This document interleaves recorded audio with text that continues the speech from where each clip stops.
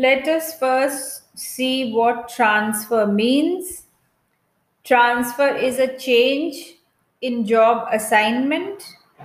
It may involve a promotion or demotion or no change at all in the status and responsibility.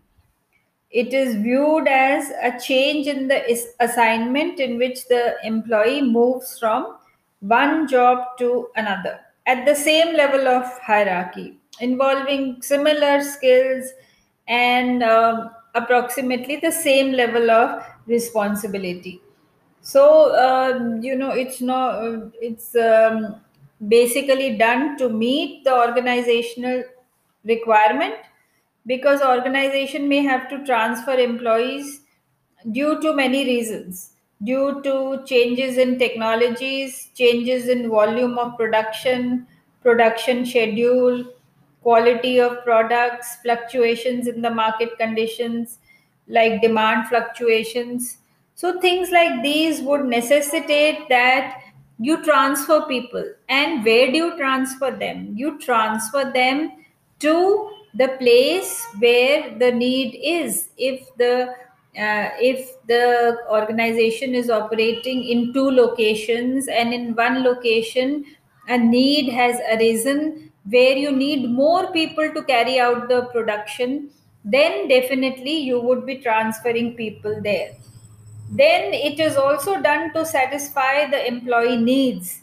Employees may need transfers in order to satisfy their desire to work under a more friendly superior, or they might have some preferences for the region or department in which they would like to work, and if possible that transfer is granted. And transfers are also made to utilize employees better, to utilize the skills and experience and the job employees and the job knowledge could be utilized better by making a transfer. Then we can also look at some other reasons, like to provide relief. Transfers may be made to give relief to the employees who may be overburdened doing a certain job, and also to reduce conflicts. Sometimes transfers are also done to punish employees, as a disciplinary action. And we have heard of employees, government employees, being shifted to some remote, far flung areas, or less lucrative, less attractive areas, in case a sort of disciplinary action has to be initiated against them. So these are the various reasons for which transfer is done. What is important is that organizations should clearly specify their policy regarding transfers. It should not be done arbitrarily. It should not be allowed that any superior is able to transfer their subordinates. Let's say if they don't like them, if they don't get along with them, all this will be avoided when we have a clear cut transfer policy of the company in place. And for a systematic transfer policy, certain things should be kept in mind. First is specification of circumstances under which an employee will be transferred in case of any company initiated transfer. So there are certain circumstances only under which the transfer can be allowed. Secondly, name of the superior who is authorized and responsible to initiate the transfer. Then the region or unit of the organization within which transfers will be administered. Also, the reasons which will be considered for personal transfers have to be specified. Also, reasons for mutual transfer of employees have to be specified. There are various other things like specification of basis for transfer, like job analysis, merit, length of the service. So length of the service means, after how many years can you expect that you can be transferred. It happens, it is in most of the administrative jobs and in bank jobs, these transfers occur more often as compared to some other jobs. Okay, so these are the various things which should be kept in mind while formulating a transfer policy. Promotion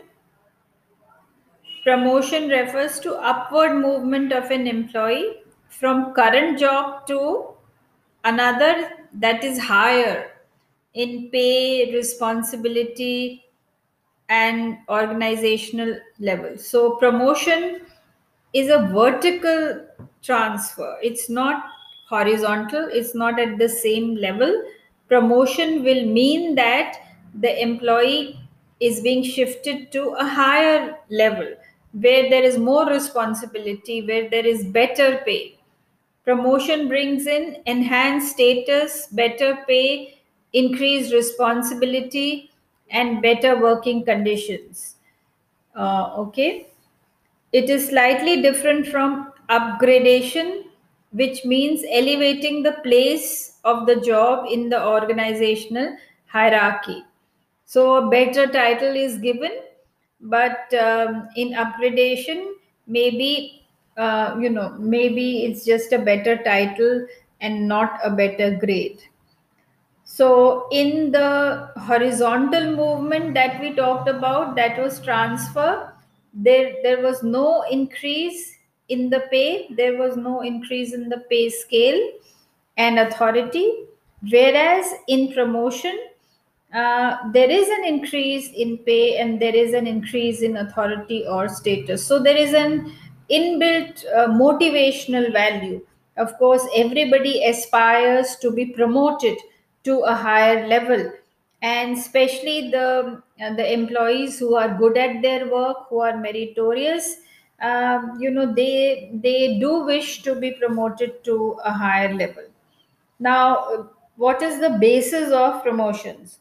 Then different organizations would adopt different bases of promoting people, depending upon the nature and size, etc., of the organization. So generally, there are these two three types of promotions which can happen. First is the merit based promotion. This occurs when an employee is promoted because of superior performance in the current job. He is an employee who is doing very well, performing very well in the current job. Merit here will denote an individual's knowledge, skills, abilities, and efficiency as measured from his educational qualification, experience, training, and past employment record. There are certain advantages of this system. It motivates the employees to work hard, improve their knowledge, acquire new skills. Okay. Secondly, it helps the employer to focus attention on talented people, recognize them, reward them. It also inspires the other employees to improve their performance because they can see that performance is being rewarded. And like every system, it will have certain shortcomings also, because personal prejudices, biases, union pressures, etc., may come in the way of promoting the best performer.